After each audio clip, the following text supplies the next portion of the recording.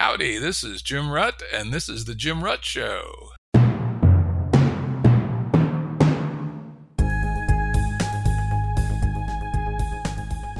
Listeners have asked us to provide pointers to some of the resources we talk about on the show. We now have links to books and articles referenced in recent podcasts that are available on our website. We also offer full transcripts. Go to jimruttshow.com. That's jimruttshow.com. Today's guest is Shahin Farshchi of Lux Capital. Prior to Lux, Shahin co-founded Vista Integrated Systems, which built wireless vital sign monitors based on neural interface technology that he developed during his PhD at UCLA. Shahin also developed hybrid electronic vehicles for GM in Detroit, worked as a software developer in several Silicon Valley startups, and researched new techniques for semiconductor manufacturing. He earned his bachelor's in electrical engineering, computer science at UC Berkeley. Love this quote from his Lux Capital About page. He is passionate about artificial intelligence, robots, space, cars, and engines. Pretty much anything you might find in an episode of Star Trek. All right. Well, welcome, Shahin. Great to be here, Jim. Today, we're going to mostly talk about self-driving cars, but, as the introduction shows, Shahin is a man of many interests, and we may go off into who knows where, as regular listeners of the show know that we frequently do. Let's start talking about self-driving cars. Waymo has finally started full driverless taxi service in Phoenix. How big a deal is this? That's a huge deal. It's a huge step in the direction towards offering robo-taxis broadly to the public. Of course, as you know, these things take time. Autonomous cars have been a few years to come for the past maybe 5 or 6 years. And I think this is a huge milestone. Waymo is obviously one of the leaders in offering autonomous cars to the public. And this is obviously a huge milestone. And I'm very excited. Yeah, I had the same reaction. Everyone has been talking about it, but finally now somebody has done it. And that seems to me a fairly important step, frankly, for the evolution of our species, because they've obviously been gigantic multi-billion-dollar investments on trying to develop autonomous vehicles. But as you and I both know, as technology product guys, over time, anything you can do today will get cheaper, faster, better over time, so that all kinds of market opportunities at smaller scale that may not warrant, $5 billion worth of investments will become more and more tractable. Things like, hotel room cleaners, kitchen maintenance. I'd love to have a kitchen maintenance robot that would do the dishes. God damn it, right? I suspect that this threshold will actually be important to get people to start thinking seriously, though, of course, timing is everything, on when the cheaper, smaller, better versions of these technologies become applicable to these other domains. Before we go further, something that gets referenced a lot in the literature I'd love to go over with you, which are the 5 levels of automation for cars.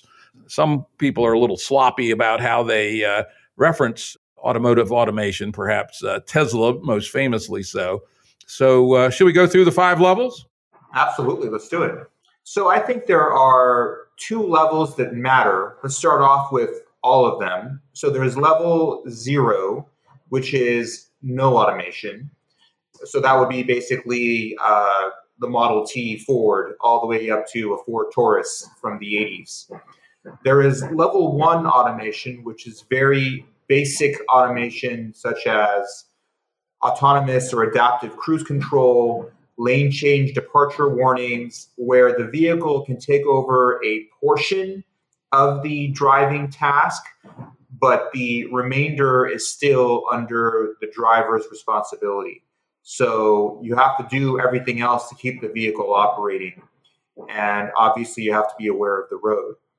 Level 2 gets interesting, which is what Tesla does and other upscale automotive manufacturers offer today, which is taking over all driver functions, not just a portion, like adaptive cruise control or lane keeping, but all of the driver functions in a certain environment where the driver needs to be alert and ready to take over at any moment in time.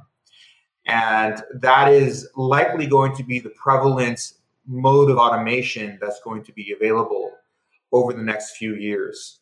Then there is level 3, where the vehicle can take over entirely and the driver need not have control or have oversight over the vehicle for periods of time. I'm sure you've seen the fancy videos where the steering wheel folds away and the driver is able to, take a nap. That is level 3, and we've seen some manufacturers claim level 3 functionality, but I think there is challenges that we can get into later that may postpone level 3 availability in the near term, if not indefinitely. Question here on level 3. The fancy Cadillacs have something that somewhere between level 2 and level 3, which is that they make sure your eyes are still on the road, but your hands don't have to be on the wheel. I would put that squarely into level 2, because in the case of level 3, you don't have to be paying attention to the vehicle. You don't have to be ready to take over instantly. Whereas in the case of level 2, the driver needs to be constantly aware. And to your point, the system sees to it that your eyes are on the road because it's a level 2 system. All right. Level 4. This is where the real work is being done today. Level 4 gets interesting because that's where the vehicle takes over the entire operation and does not require any level of driver intervention between 2 points. So you can get into the vehicle the same way you get into an Uber and expect to reach your destination without any kind of interference with the actual operation of the vehicle. So the user experience going from level 2 to level 4 goes from being the driver all the time for level 2, where the vehicle is helping you out, to level 3, where you're the driver part of the time, where level 4, you are the passenger and the driver takes you from A to B. Though, of course, the distinction between 4 and 5 is that 4 has some ring fencing, right? It doesn't claim to be able to do that thing everywhere and at all times. Am I correct with that? That's the main distinction, that there's geography, weather, maybe even time of day, right? Exactly. So level 4 takes you from A to B, but A and B have to be well defined, and it has to be under conditions that are satisfactory for the operators of the vehicle. I view level 5 as somewhat of science fiction, where the vehicle can go from any point on the surface of the planet to another point of the surface of the planet under any condition at all times. And that is certainly a very interesting scientific feat. I expect us to get there at some point eventually, but I'm not sure if that's a practical or even desirable goal. But that's how level 5 is defined. Level 5, I think, is what most of us have in mind, right? When we think about an autonomous car, which is, hey, I live out in the country on a remote farm, and it's an hour's drive to the nearest grocery store over some fairly rigorous mountain roads, and I'd love to be able to just get in my car and say, go to Martin's, right, and have it do it. Absolutely. And frankly, the talk from the automotive industry, say 3 years ago, seemed to imply they were going to get there by 2020 or 2021.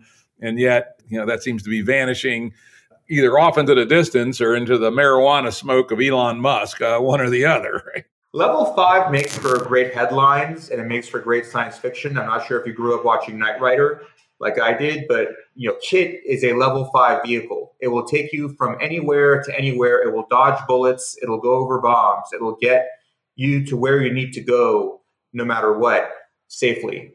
I think that's a formidable goal. I think it's a goal that, to your point, a lot of people aspire to.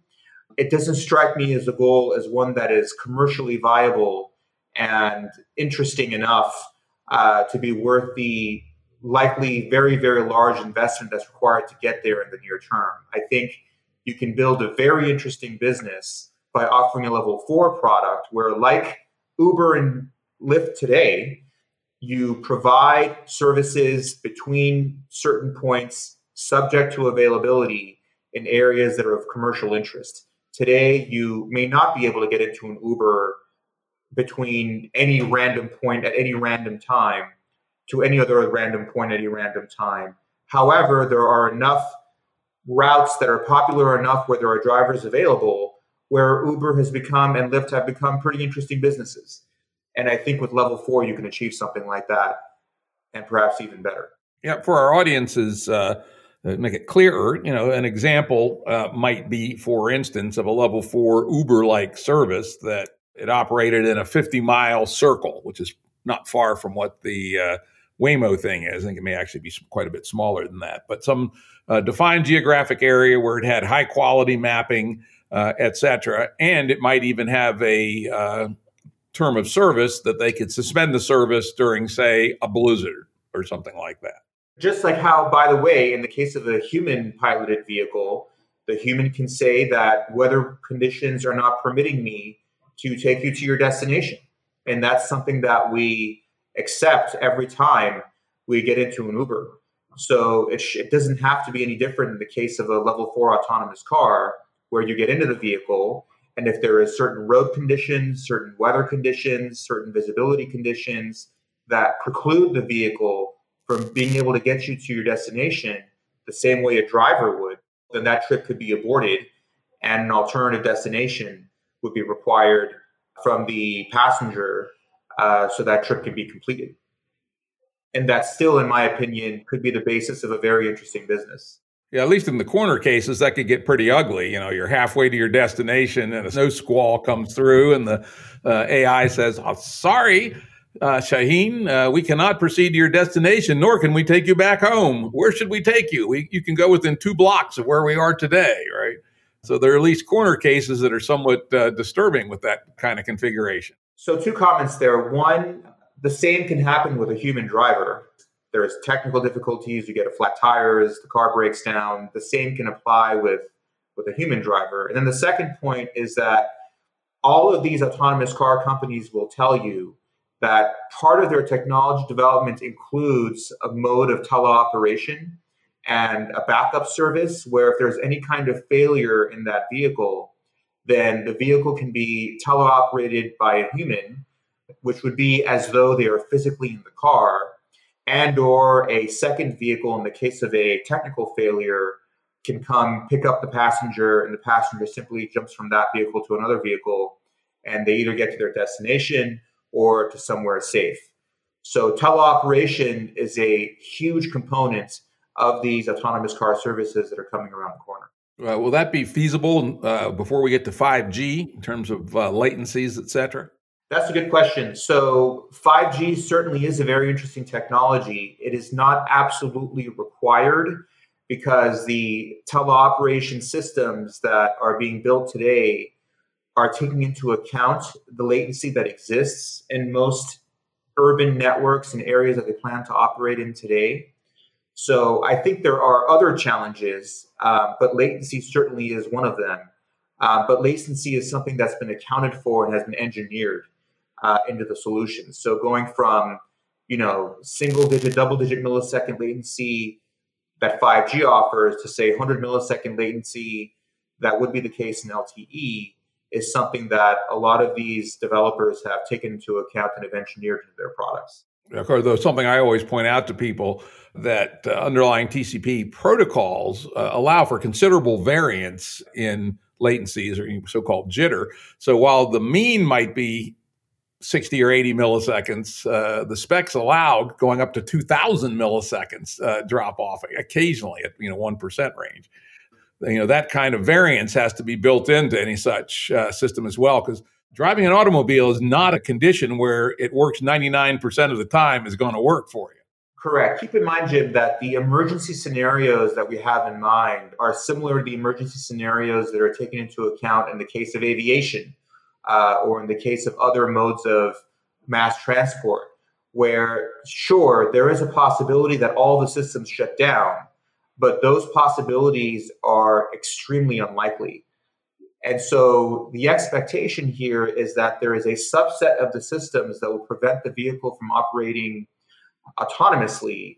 Therefore, the teleoperation will not be effectively sitting behind a steering wheel like a video game and driving the car remotely.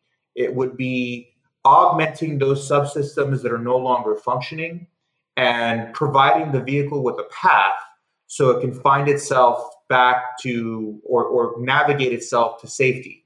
So it's plotting points on a map. It's identifying certain objects and obstacles. It's being able to provide an update on the map that could have led to a discrepancy that led to the vehicle to no longer be able to operate. So when I say teleoperation, and what's meant by teleoperation, again, isn't that notion of a person sitting behind a steering wheel with a bunch of screens around them and literally driving the car. That doesn't necessarily have to be the case. Usually it is systems that are remotely augmenting the systems on the vehicle that have run into trouble. And in those scenarios, you don't need a super low latency system. And you're absolutely right. There is that, just like a plane where both engines can fail at the same time, and there could be a puncture in the fuselage and decompression. All of these things could happen at once where the plane falls out of the sky. Those types of situations are remote, and the emergency procedures usually allow these planes to land. And so I expect the same to be applied here in autonomous cars, where the remote drivers help get the vehicle to safety. Of course, all those levels of redundancy add cost. I was a civilian student pilot for quite a while, not too long ago, and one of the things I learned is that the cost of anything aeronautical was about 5x the equivalent of automotive because of the fact of the high reliability that was required and the redundancies. Presumably, in this case, it won't go to the 5x level, but they probably will have to throw some non-trivial cost into these redundant systems so that they do have safe backups. You're absolutely right. And that leads to my assumption that these level 4 vehicles, again, a vehicle where the humans are strictly passengers, will probably be limited to fleets, just like 737s are, where they will likely have redundant systems, where they will have to be professionally maintained, and they'll have to be operated as part of fleets and offered as a service, as opposed to buying one and putting one in your garage. Although people like Jeff Bezos and Mark Zuckerberg may choose to fork over a large sum of money to have the bragging rights that they own one of these machines. But even the machines that they purchase, just like private aircraft, are likely going to be operated by the professionals. Yeah, it's interesting. Well, that you actually anticipated my next question, which is there are obviously lots of deployment models, from every hairy homeowner owns his own, to transportation as a service, to a distributed economic community like Uber, where individual people buy these things and then make money by entering them into a network, et cetera. What do you see as, you already pretty much said it, but let's focus specifically on that deployment model. In the near term, where do you see most of the action likely to be?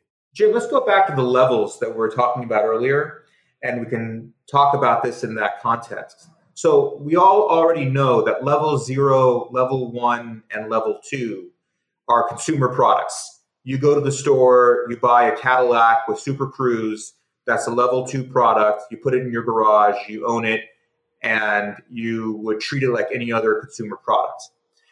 When you go to level 4, now we're talking about the redundant systems. We're talking about a level of liability on behalf of the person who's operating the service. We're talking about having to operate these vehicles as fleets. We're talking about having to employ professionals that oversee these vehicles, just like how you have people in control towers that are overseeing the operation of airplanes while they're in use. And so I feel like there's a huge distinction as it relates to the implementation of what we've seen, 0, 1, and 2 versus level 4. That likely is going to be in the form of, again, level 0, 1, and 2 continuing to be consumer products, and level 4 being a fleet-operated model where large companies with large staffs of professionals own these vehicles and they offer them to consumers as transportation as a service. So again, I pointed out the possibility that capital ownership structure could be distributed, i.e. the actual owners of the vehicles could be individuals or smaller businesses who then put them into service on a network, very much the way people who own private jets can put them into a fleet-operated, optimized network like Sentient or something like that. Do you see that as a possibility? Absolutely. And just like private aircraft, you would need to comply as an operator of private aircraft with a bunch of rules and do a bunch of things to maintain the aircraft and operate it under certain standards.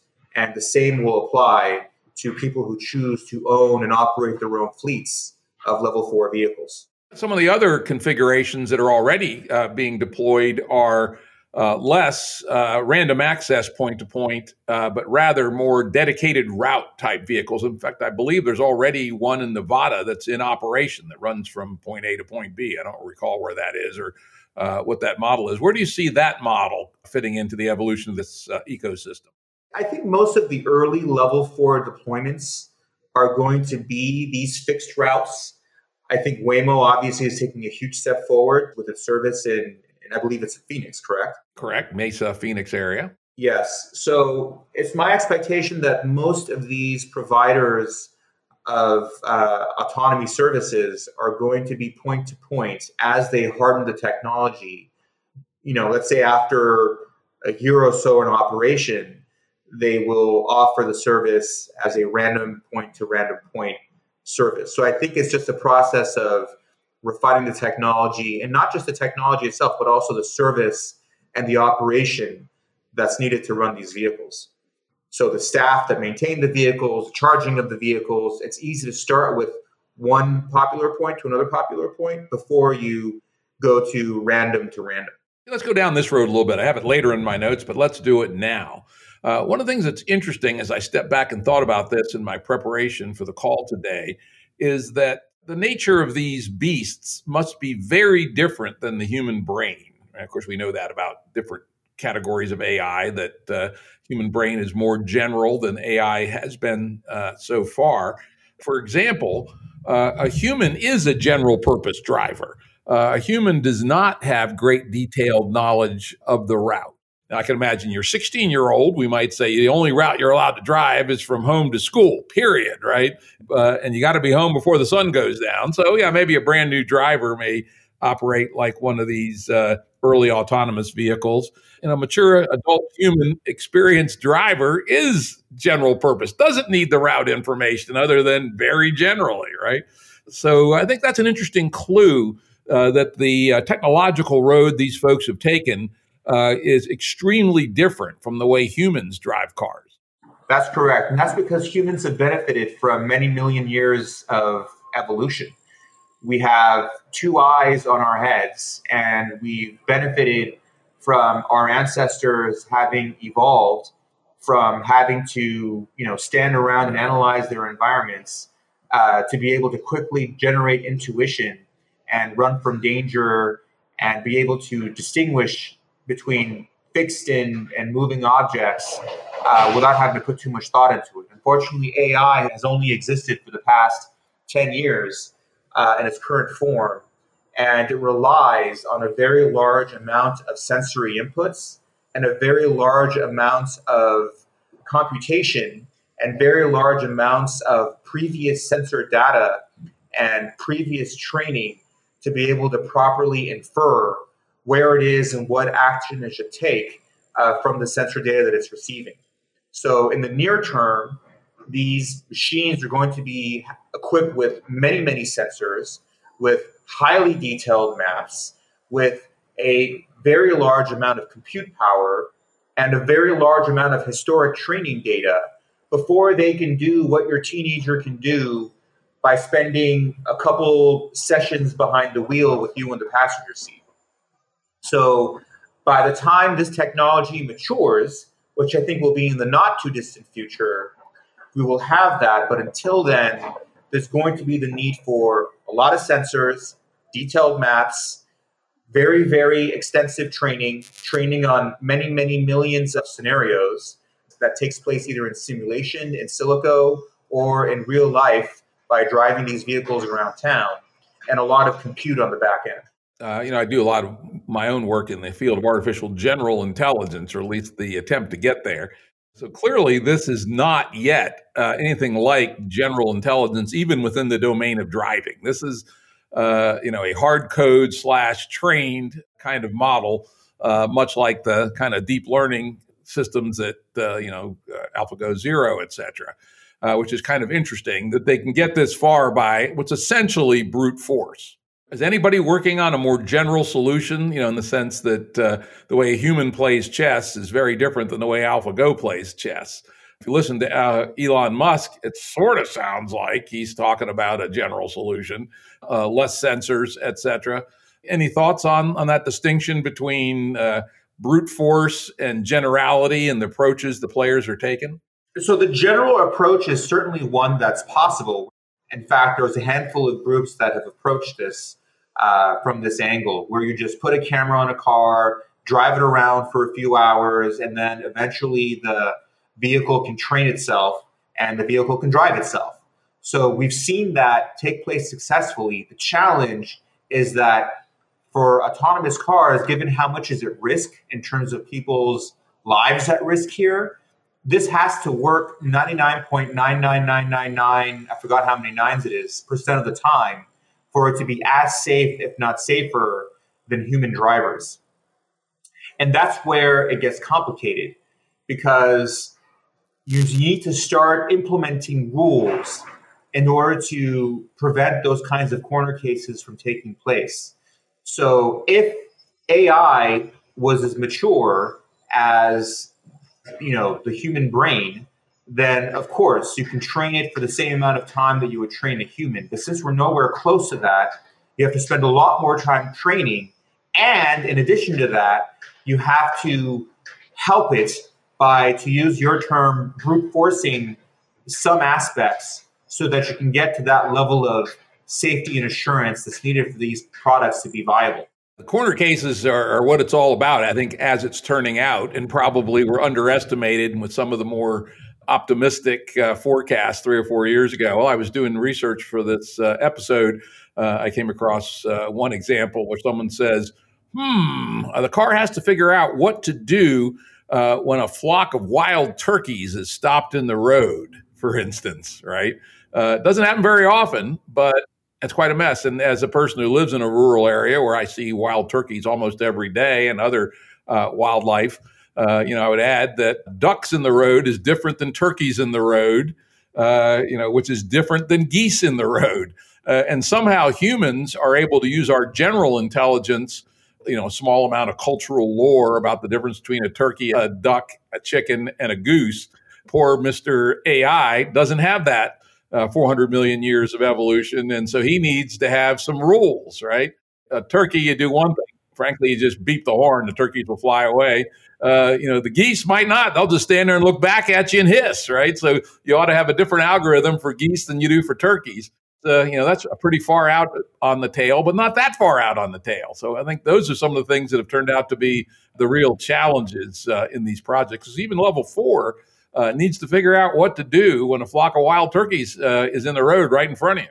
Exactly. And if, let's say, something falls off the back of a truck, should you just go ahead and run into it, or do you need to divert away from it?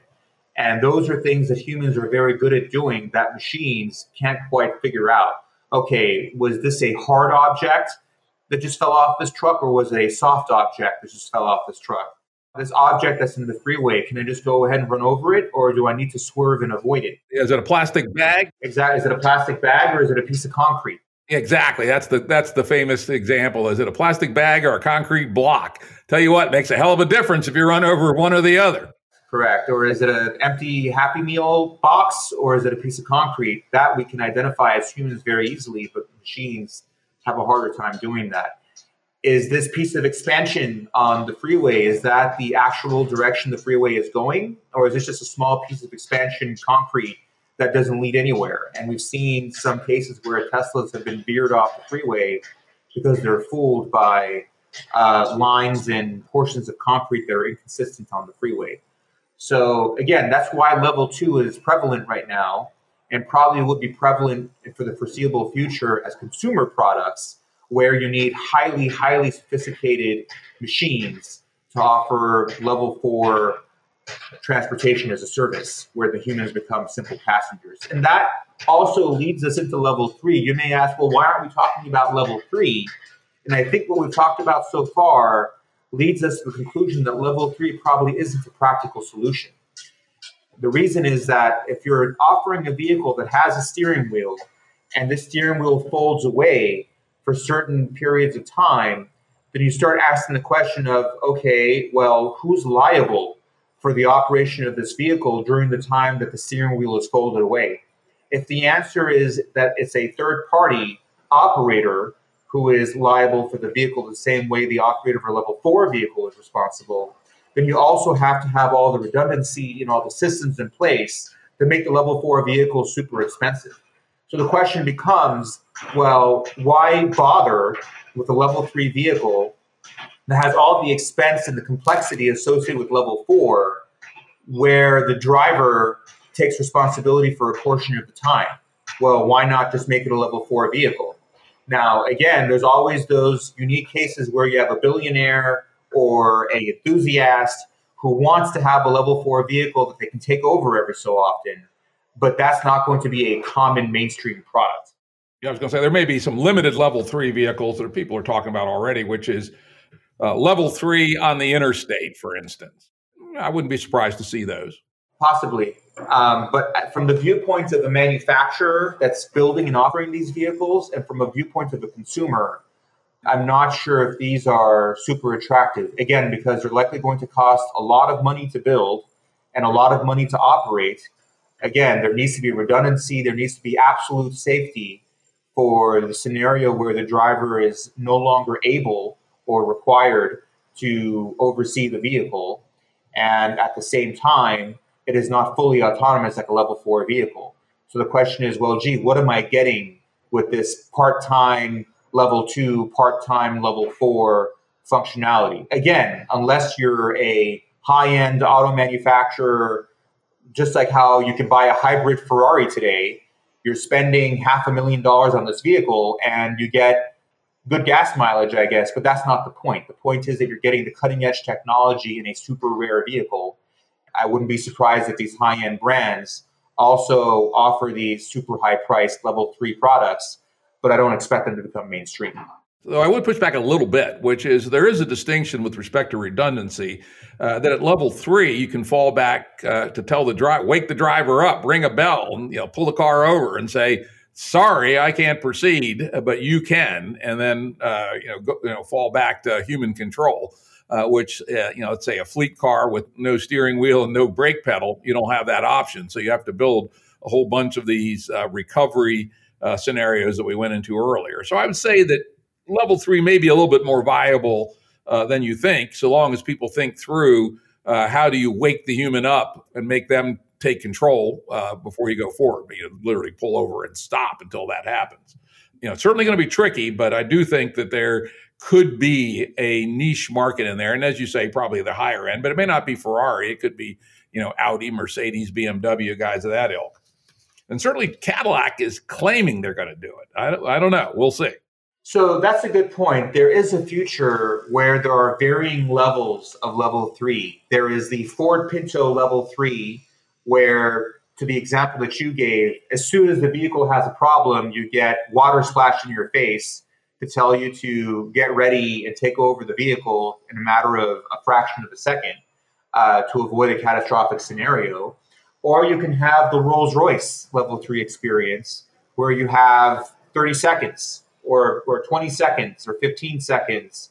So you get, a nice massage on the seat that slowly wakes you up because the vehicle has the ability to maintain control and avoid catastrophe for 15 seconds. But every fraction of a second requires many, many thousands of dollars, or perhaps even hundreds of thousands of dollars in redundant systems and perhaps even external system oversight, so that it has the luxury of being able to, give the driver time to react and take over the vehicle. But again, like a lot of this whole notion of telling the driver, hey, driver, you don't have to pay attention. You can read a book, but you're going to get slapped in the face immediately because of an impending death scenario coming up. Just looking at consumer behavior, I don't see how that's an attractive consumer product versus just, a level 2 product where that you need to be paying attention to the road versus a level 4 product where, hey, listen, we'll get you from A to B and you pay for the distance that you travel. It's interesting from my perspective, not to say that one person's point of view makes a market. But I really have no interest in kind of the high end level two, like the current Cadillac product, where you have to sit behind the wheel, you have to sit up straight, and your eyes have to be tracked to make sure you're looking out the window, but you don't have to have your hands on the wheel. That kind of doesn't strike me as any value add. On the other hand, what you just described, where I could, be reading a book or answering my email behind the wheel, but not with my attention on the road, and it had, let's pick a number, 8 seconds, smart enough to handle the shit or look for 8 seconds into the future. And I need to know psychologically, I need to be prepared to take control on 8 seconds notice, which is actually quite a long while I'm otherwise completely distracted. I would pay for that. So at least for myself, I see a niche at the medium high end of level three, and personally not interested at the high end of level two. I agree. I think 8 seconds would be something that's very appealing as a consumer product. I also think that 8 seconds would take us into that territory of high redundancy and the need for external oversight that would make the vehicle likely extremely expensive. So the question for you is, would you pay $300,000 for that 8 seconds versus $90,000 for a Model S that's level two? And my guess, and I'm not good at predicting, future consumer behavior, but I'm not sure if people would pay that extra amount and have to subscribe to a subscription where you have that, service overseeing the vehicle. So in case you don't take over, you don't end up killing someone and have to pay all that money for that luxury. I'm not sure if I see that. Yeah, always every advanced product has that. Capabilities, price, space, right? Where are you in this N space of M capabilities plus price? And if we look at the history of these things, you basically start out with a very elite market, as you point out. Maybe it is $300,000, but there is a market at $300,000. I guarantee it. I still remember the first big screen TV I bought. We had just put a huge addition on the house, and we wanted to do something special. And I spent $10,000 on a 73-inch big screen TV. This would have been in the year 2000, right? $10,000, Jesus Christ, right? Today you could buy a very nice quality LED screen TV for that for, I don't know, $700, something like that. When they were $10,000, only maniacs bought them. Very, very tiny. I bought it at a specialized big screen TV store, right? That was kind of fancy and bespoke and all this shit. And they came out and set it up and all this stuff. Now you order it on Amazon or you go over to Walmart and throw it in the back of your truck. So one could imagine the same thing happening for high-end system, level three, where initially it's $300,000 and only maniacs buy it. See, that's 20 years later. Probably happen faster because this is pure compute. Let's say it happens in 5 years, the price gets down to a tenth of that. So the premium is 10% instead of 3x. So maybe your $90,000 S goes to $110,000, something like that. Absolutely. And there was a time when you had to purchase a, 100 in the 80s, you had to pay $70,000, which is the equivalent of probably, $150,000 to $200,000 in today's dollars, 40 years later, to purchase a car with airbags and anti-lock brakes. Now, fast forward, 30, 40 years, those are all standard. Every single car has that. So today, you may have to fork over a few $100,000 to get that kind of experience where you're not slapped in the face or get water poured on your face to wake up and take over the vehicle within a second. And people pay that kind of money, just like how people spend, tens of thousands of dollars to get oil changes on their Ferraris.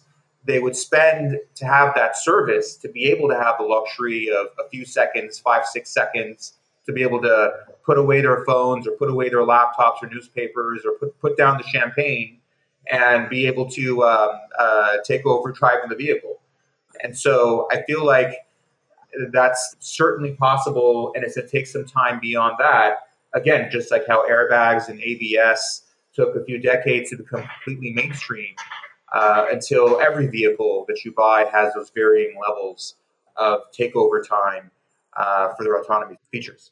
I think that's an important takeaway is this stuff's on a continuum. We talk about the 5 levels or the 6 levels, you want to count level 0, and things are not going to evolve in step functions. A lot of stuff's going to evolve along a continuum, through 2 to 3 to 4, though 4, as we pointed out earlier, is more of a discontinuous change. That's the chasm, shall we say. Below 4, there'll probably be continuous variation and market experimentation. Some things are just not going to work in the market, and some things will, and some things won't work today, but they'll work in 7 years, and we should be interested in watching that as it happens. Next, I'd like to go into, I should have asked you this before we started, but do you have reasonable knowledge of what the major players are up to and where they're at? Guys like, Waymo and Cruise and what have you? So all the major players, if you think of them as GM Cruise, Waymo, Argo, Zoox, and by the way, we were investors in Zoox. We recently sold the company to Amazon. All of them, and Aurora, all of them are testing their fleets of vehicles and trying to train their vehicles with real life scenarios and varying types of traffic situations, and are expecting to offer their services, whether it's A to B or point to point, in the next year or so. So that is something that's pretty much consistent amongst all of these players. Besides that, the traditional OEMs, the Daimlers, BMWs, Toyotas of the world, all have their internal autonomous car efforts. We know that most of these companies have also partnered with these Silicon Valley startups as well to be able to accelerate their efforts. And in addition to that, the tier ones and OEMs are working on increasing their offerings as it relates to level 2 driver assistance. So we're seeing 2 parallel efforts going on. We're seeing the addition of level 2 driver assistance across the line. And we saw Tesla and Cadillac being some of the early players in that space. Daimler is catching up, BMW is catching up with them. And then the same companies are partnering with the Silicon Valley, Aurora, Zoox, Waymo, Argos of the world to offer these level 4 fully autonomous point-to-point transportation as a service offerings. So both of these are happening in parallel. Now, who's going to get there first? What's going to happen first? I think we'll have to see. But Waymo obviously has been a leader. Waymo is obviously an established leader in this space, but that's simply because they've been very public with a lot of what they're doing. Other companies have not been as public on what they're doing. And I think you should expect to see news coming out of those other companies, companies like Zoox and Argo and Cruise, in short order. Yeah, Argo is interesting. They keep a pretty low profile, but they've brought in a shitload of money and some pretty high profile partnerships with people like Ford and Volkswagen. That's correct. Any insight into what their secret sauce is, if any? That's a good question. I think that the secret sauce is going to come down to unit economics. I think ultimately all of these players will be able to offer an autonomous transportation solution. I think where the technology and the differentiation will really come in is their unit economics, meaning how much it costs them to move someone from A to B on a per mile basis. I think that is what's going to make or break these technologies. So people spend too much time emphasizing on who's going to be first. I think the person being first isn't necessarily going to succeed. I think it's the person who can operate the best unit economics on a per mile basis. So if you account for how much it costs to produce the vehicle, how many sensors it requires, how much computer it requires, what kind of battery storage it requires, and in addition to that, how much human effort you need to keep these vehicles on the road, how sophisticated a teleoperation system that you need to make sure that these vehicles are safe. In addition to that, what kind of software goes into the system that makes the operation smooth and the vehicle fast while safe. All of that goes back, and how many, for example, you have on the road at any given time. All of that goes back to what your cost is on a per mile basis. And whoever can offer the lowest cost on a per mile basis while offering the best experience to the passengers in my opinion, will be successful. So I believe that we will see multiple companies offering multiple products out to the public. But again, I think that the devil is going to be in the details as to who will be successful in the long term. And that all comes down to cost per mile for moving passengers from A to B. What I would call in different contexts, value engineering, right? Who gets the capabilities, price, space, who puts their dart down in the right place on that capability versus cost. And that makes particular sense if the buyers are highly economically motivated, such as a big fleet, like say a Uber or someone who's going to compete with Uber. At the end of the day, price is going to be very important. This morning when I was prepping for this call, I did a back of the envelope guesstimate of how much the driver costs in an Uber. And the number I came up with, not counting insurance, was probably about 2/3. If you throw in insurance, it might be 75%, assuming that self-driving cars are actually significantly safer than human-driven cars. So yeah, there's clearly a big incentive if you can get the driver out of the loop for transportation as a service, as long as it's not more than 3 times as expensive. And there will be a great marginal profit contribution the less expensive you can make the capital and the lower operating costs for the back end network. And it's not obvious because right now you put a human behind the vehicle, behind the wheel of a car, and it's their car typically, and there is no need for constant oversight. And the only service that's needed relates to billing and complaints and customer experiences after the fact. Whereas with an autonomous system, you need engineers, highly trained people overseeing the operation of these vehicles. And these vehicles typically have to be owned and managed by the operators of these fleets. And they need to be cleaned, and they need to be recharged, and they need to be maintained. So it's not immediately obvious that the unit economics are going to be better. I actually expect the unit economics to be worse in the near term relative to human drivers. But just like every other technology, it's going to mature, and the unit economics are going to improve over time. The question is there an entry point when your unit economics are too high? There is certainly for test, right? A company the size of Google can certainly lose money for a number of years running small and even medium-sized tests. But if you go to a large-scale distribution, how do you do that before the economics are better than the human alternative? So it's my expectation that the autonomous car companies will offer a unique product to convince customers to perhaps pay more. So it could be that where you're offered a special experience. The notion of arriving in a robo-taxi, the notion of being picked up in a robo-taxi is something that consumers would be willing to pay for. The ability to blast music as loud as you'd like, cool down the cabin as cold as you'd like. Those could be attributes that would make people want to pay more for a robo-taxi ride than perhaps even they would for a black car today on Uber. Or you may have these super, cash-rich companies that can afford to offer the service at a loss in the near term to bring the price closer to conventional ride-sharing. And I think it's going to be a mixture of both. I think it's going to be a mixture of operating at a slight operational loss while also offering a unique and special experience where people would want to pay more. Because if you look historically, cars were probably initially not as cheap to own and operate as horses. And eventually, cars became more attractive than horses. And, going to the movies was probably, more economical than owning a VHS or a Betamax player and buying movies for the home. And it took time, and new business models emerged that made those new technologies attractive and mainstream. And I expect the same for robotaxis. Yeah, it's sort of interesting. The theory of market penetration expressed a little skepticism on how big the market is for people to take the driverless car just because it's a status symbol. Maybe some, but most of the time you take an Uber, nobody sees you come or go, so you don't get much in the way of virtue signaling, right?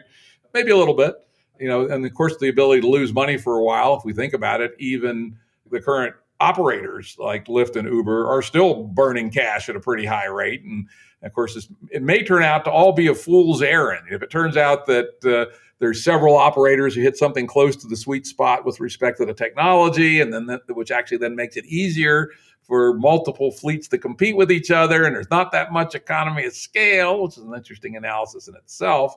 It may turn out nobody makes any money at this, or at least not enough to be worth the very large valuations that are going into these companies. What do you think about that? That's a very possible outcome. It's very possible that these products are offered and people aren't willing to pay extra for them, that a ton of cash is lost in the process of trying to make these products mainstream, and the whole industry suffers as a result. And the technology is mothballed for perhaps a decade until those economics make it attractive. And this wouldn't be the first time we've seen this. There have been other occasions where technology was just too early for its time and the unit economics just didn't make sense. And people continued using what they were using before. If you look at the dawn of the automobile, the automobile came out probably 50 years before it became mainstream because it was coach built, it was handmade, it was unreliable. In some countries, it required a dedicated operator that most people couldn't afford. And it took decades until it became mainstream. And so the same could happen here, and we'll have to see what happens. I guess that's why you guys, exited Zook, right? Said, balance of return and risk. I think we're a seller. In the case of Zooks, we had a very interested buyer who obviously has very vast resources available to it. And the question was, do we allow this fantastic partner carry the vision forward, or do we keep it as a private company that has to keep on going out and raising money to get it to where it needs to go? And for us, the priority was making sure that the company was in a good place and the team was able to meet its ambitions and goals. And it felt like as if moving forward with the acquisition was the way to get them there. So we expected and continue to expect Zooks to be a fantastic organization and a super valuable company. And it was a bittersweet decision when we decided to sell to Amazon. And we expect that the sale will put the company in a fantastic place and, again, help the team achieve the vision that they set out to achieve. Yeah, there's always lots of different reasons why we sell or not sell our companies at various times. That's a good description of kind of that mix of motivations. A couple of the outlier players in the industry. I've alluded a couple times to Elon Musk and his kind of different approach to all this. I mean, if you listen to what he says naively, you'd think he'll be at level 5 by the end of the year, right? I can't find anybody else that believes that, though he does have one unfair advantage, which is, I don't know what his actual name for it is, but I'd call it shadow testing. He claims that they have running in the background on many Teslas their self-driving software that even when you, the human, are driving, are acting in parallel in a shadow fashion as if they were in control. And by comparing this as if shadow AI with the behavior of the actual humans, there is an opportunity to perhaps learn a shitload faster. So maybe he's got something there. I don't know. What are your thoughts on that? I'm sure he's got something there. That is certainly an advantage, being able to run the software while all these vehicles are running and training the AI with live humans in real time is certainly an advantage. Now, the question becomes, how much is he advantaged over folks that are using tools, for example, like simulations instead? And we're investors in applied intuition, which allows all these level 4 developers to test many, many scenarios at hundreds of times real time in silico, in a simulator, to train their vehicles. And so I know that it's an advantage. The question is, how much of an advantage is it? And in a day and age where these types of powerful simulation tools are available, I would question the extent at which how much Tesla is advantaged. And I think we just don't know, right? Because if I think about it from the cognitive science of education, it turns out having a teacher in the loop in something like real time is quite valuable. And the higher fidelity of the teacher, the quicker you can learn. And so as I'm thinking about this, if I think about the cognitive neuroscience in particular of learning, having that real-time linkage between the shadow software and the behavior of the driver could be spectacular. I haven't really thought about it till just now. So I'm going to defer saying Elon Musk is a pot-smoking idiot, which he's obviously not. And maybe this advantage is big. We'll see. Time will tell. We'll see if he really can release something like level 5 or at least true level 4 by the end of the year, as he's claiming. I think level 5 is certainly a goal that's worth talking about that would get investors excited.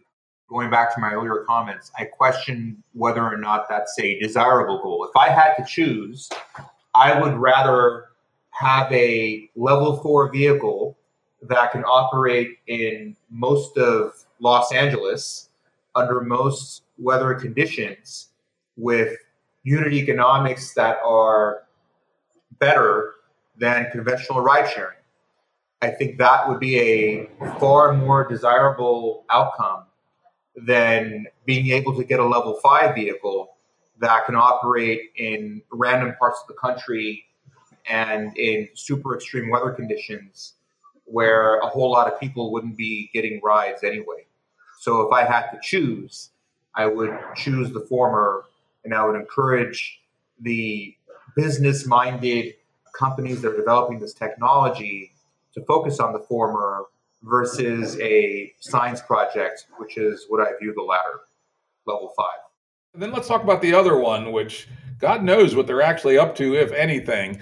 There's long been speculation that Apple's been working on this, and it would seem like a natural for them. It'll initially be an elite product, probably. It'll be a brand opportunity at tremendous levels. It'll be, be able to capture potentially a high-end premium price, all the things Apple likes. But at least officially, they've said they've stopped working on it, but people are not sure if that's true. Do you have any insight into that? I have no idea, Jim.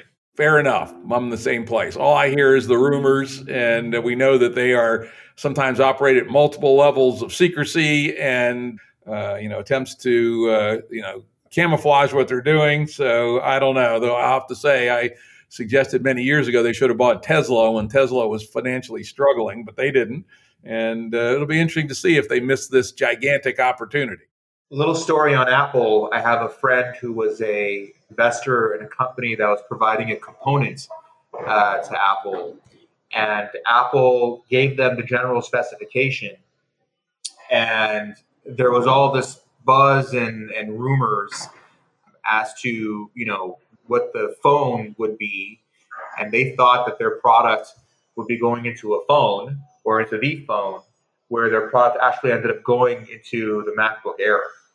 And so even there are suppliers who could be making components and systems for what could become a vehicle, maybe under that impression, but it may end up becoming something completely different. So we'll see.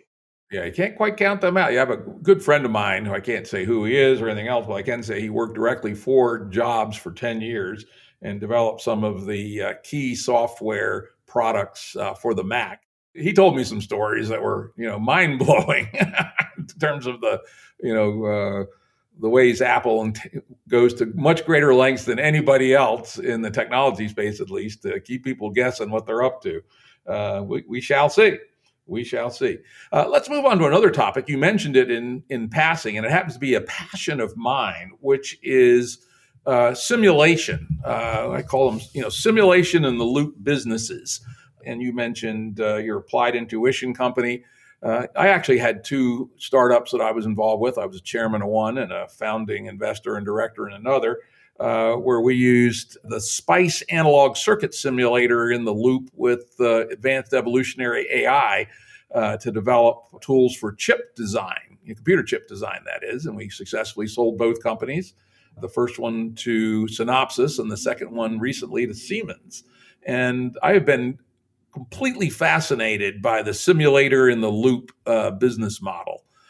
Maybe you could talk a little bit about your thoughts about that and your experiences with Applied Intuition. Did I get that name right? Was it Applied Intuition? That's correct. That's correct. So simulators have been extremely powerful tools across industries. You're seeing simulators be used more often in the development of cars and planes and other kind of more sophisticated, more complex products, which has collapsed the price and the design cycles associated with these products. If you look at products today, the design cycles are a lot shorter because of the benefits that simulations can bring to bear. There's a lot less testing that's required today, versus yesterday, or several years ago, again, because a lot of these scenarios can be done in simulation and get you the same level of fidelity for results. If you look at semiconductors, back in the day, the amount of effort that went into making a chip that had, let's say 10,000 transistors was probably more than what goes into making a chip that has billions of transistors. And a lot of that goes back to the availability of simulations and to the comment you made earlier on the startup, a lot of the statistical analysis that accounts for many variations in process technologies that gives you a certain band of expected performance for the chips that are coming off of the line. And so in the case of applied intuition, obviously you need to train your neural network with many scenarios, and the benefit of having a company like Applied Intuition as a partner for your simulation needs is that they are building a vast array of tools and a vast array of opportunities to test many scenarios and train your network on these many scenarios, as opposed to just simply trying to reinvent the wheel in-house. And so if you think back in the days, companies like Digital Equipment and IBM had their own electronic design automation tools that were built in-house. And you look at the speed at which the industry has moved by virtue of the likes of Synopsys and Cadence and Mentor Graphics being available to these fabless chip companies, and thus accelerating the adoption or the creation and adoption of electronics broadly. I think the same will be applied to autonomous cars with Applied Intuition, which is the availability of these tools that can greatly collapse the time and the effort that goes into training an autonomous vehicle. Is Applied Intuition, at least for this time, focusing only on the autonomous vehicle market, or are they thinking about simulator and the loop businesses more generally? They're focusing on autonomous vehicles broadly, robotics broadly. That's pretty big. You throw robotics in, you open the field up tremendously. I mean, robotics is conceptually, at least, a much broader field. Exactly, Jim. Exactly. So they are in the business of providing training simulation tools for autonomous machines broadly. So it could be a machine that's on the road as a car or other vehicles. And we're very excited about what they're doing. Very interesting. Now, of course, people like Waymo do a lot of simulation, 100 times as much simulation as they do road miles. At least that was the last time I checked. I don't know what the ratio is currently. It may have shrunk a little bit. They seem to think you need both. You absolutely need both. And so how, our chip design tool stacks, we realized our biggest barriers to going to market was learning how to integrate with the tool chains at our customers. We were part of a 10-piece tool stack, essentially, to design a chip.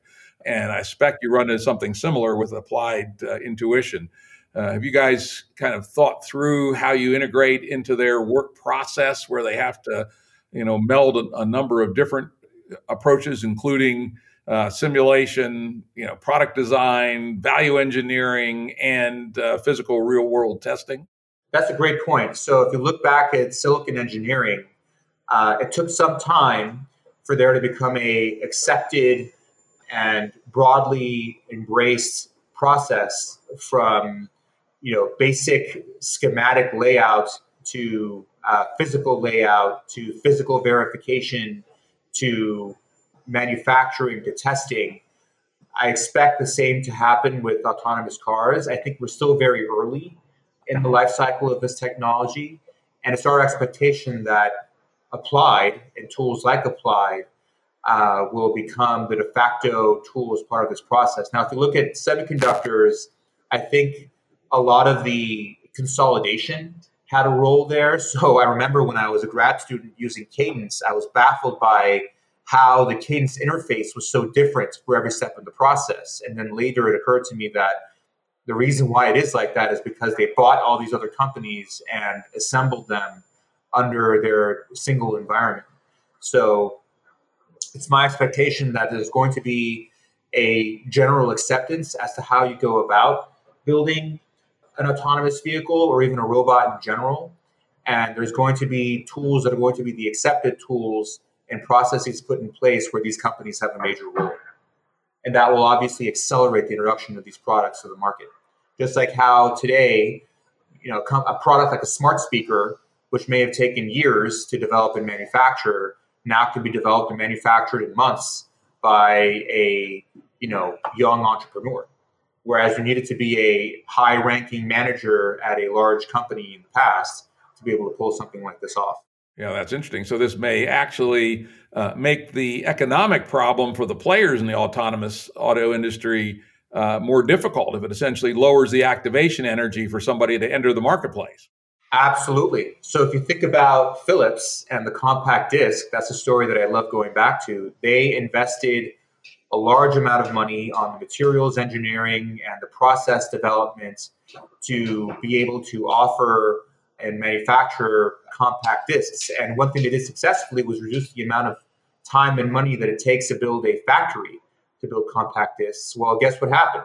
A lot of other folks also started building compact discs using slight modifications or variations of the Philips technology. So they ultimately didn't make money on an innovation that they invested in and that was successful and became mainstream because they succeeded to the point where they enabled everybody else to do the same. And the same could happen for autonomous cars, where companies like Applied Intuition reduce the NRE, they reduce the time and the money that it takes to offer a product, and they reduce the cost of operating the product on a daily basis for their fleets, so that there could be many small local companies offering level 4 robotaxi services. I had not thought about that until I, again, was doing the research for this call and stumbled across your company. Whenever I try to get involved in an industry, I always try to scope out those kinds of dynamics. Are there force fields that will make this a loser for everybody? The famous example was in 1982 when 104 companies were launched to build the brand new Winchester hard drive technology. Predictably, 98 of them failed, right? It was too easy to enter, as it turned out. There weren't sufficient barriers to entry. What are some other interesting companies in the autonomous and or robotics field that are doing what Applied Intuition is doing, which is providing kind of a middleware of technology that enables people to enter the market more rapidly? Another big problem, Jim, in autonomous cars is the sensor calibration problem. So you need a sensor for detecting position, detecting velocity. You obviously need cameras, you need GPS, you need inertial sensors. All these sensors need to talk to each other, and they need to be calibrated so that the information that they receive is a cohesive whole for a computer to process on the back end. And one of our companies, Ava, is doing is collapsing many of those sensors into a single device that can perceive the environment the same way we do. And the way it does this is that it provides a very high resolution map of its environment, the same way LiDAR does, but with greater resolution and greater sensitivity. And in addition to that, it provides velocity information for every point that it picks up. So think about the example that I gave you earlier, how our ancestors were able to run away from the mountain lions that were coming out of the bushes without having to look and think and observe and figure out what was going on. They had the instincts to immediately run away. This technology offers the same thing for a vehicle, where the sensor itself can detect, is this a toilet? Is this a blanket? Is this something that I should be veering away from? Is this a child that's standing by the crosswalk, or is that a fire hydrant? Being able to make those very important distinctions at the sensor level without putting all of the onus on the compute on the back end, and also creating the simplicity of a single sensor being able to detect all these things is extremely attractive. And I would view it as an enabler. So you are effectively buying a perception solution when you buy an AVA sensor. And that will greatly simplify the challenge of designing an autonomous car. And it would be an enabler for many of these companies trying to enter this arena. That's a good one, because that is a hard problem. It's conceptually a hard problem. In fact, in cognitive neuroscience, it's still not exactly known how we integrate our multiple modalities of sensation. Sound, sight, and touch are the three that have specific regions in the brain, each of which have neural maps for their inputs. But how they're integrated into the sensorium of our consciousness is still not known. It's an area of active research, of course. And the analogous problem clearly applies to the integration of the various sensors on a autonomous car. And so having that solution turnkey clearly reduces the complexity of the problem and hence the activation energy to enter the marketplace. So that's exactly what I was looking for. Excellent example. Think about how Qualcomm made the communications component of any kind of device a solution. So when you buy a Qualcomm solution, you get CDMA, you get a reference design, and you obviously buy their chips and put them in their reference design, and you get a communication solution. And we view AVA as similar to Qualcomm in that it's offering a perception solution, in that when you are buying the sensor, you're not just getting a sensor that can detect certain things. You are able to put now perception into your vehicle that's enabled at the sensor level. And we view this company as being what Intel and AMD were to making devices compute and making them intelligent to some level, and how Qualcomm connected them. We expect AVA to make them perceptive. And this applies to autonomous cars and robots as a whole. Very cool. I'm going to have to look into that company. That makes a lot of sense. Can you think of other niches of that sort that are out there in the autonomy field where there's an opportunity for entrepreneurs to essentially provide a middleware solution that makes sense to the whole industry and particularly lowers the activation energy for people to work in autonomy? I think there's a lot of emphasis right now on the vehicles and the machines themselves. And going back to the earlier conversation, there are a lot of other aspects associated with offering a level 4 service that will have a major impact on the bottom line for the operator. So it is the maintenance of the vehicles, the charging of the vehicles, assuming that they're going to be electric. It's going to be the teleoperations. It's going to be customer service. I think there's a lot of secondary aspects that folks don't talk as much about because they're not as sexy. And I think entrepreneurs need to think about, which, to your point, reduces the activation energy and will ultimately benefit everybody. Those strike me as interesting opportunities. I know in my own entrepreneurial career, particularly back in the early days when I was actually starting and building companies myself, I actually liked businesses that had at least a little bit of dirty work in them, right? Something that was actually annoying and difficult, because a lot of big companies can't get their shit together to solve actually annoying problems, right? Or don't want to, or have internal politics that keep them from even attempting it. And dealing with a certain amount of shit is actually an interesting barrier to entry, particularly against really large players.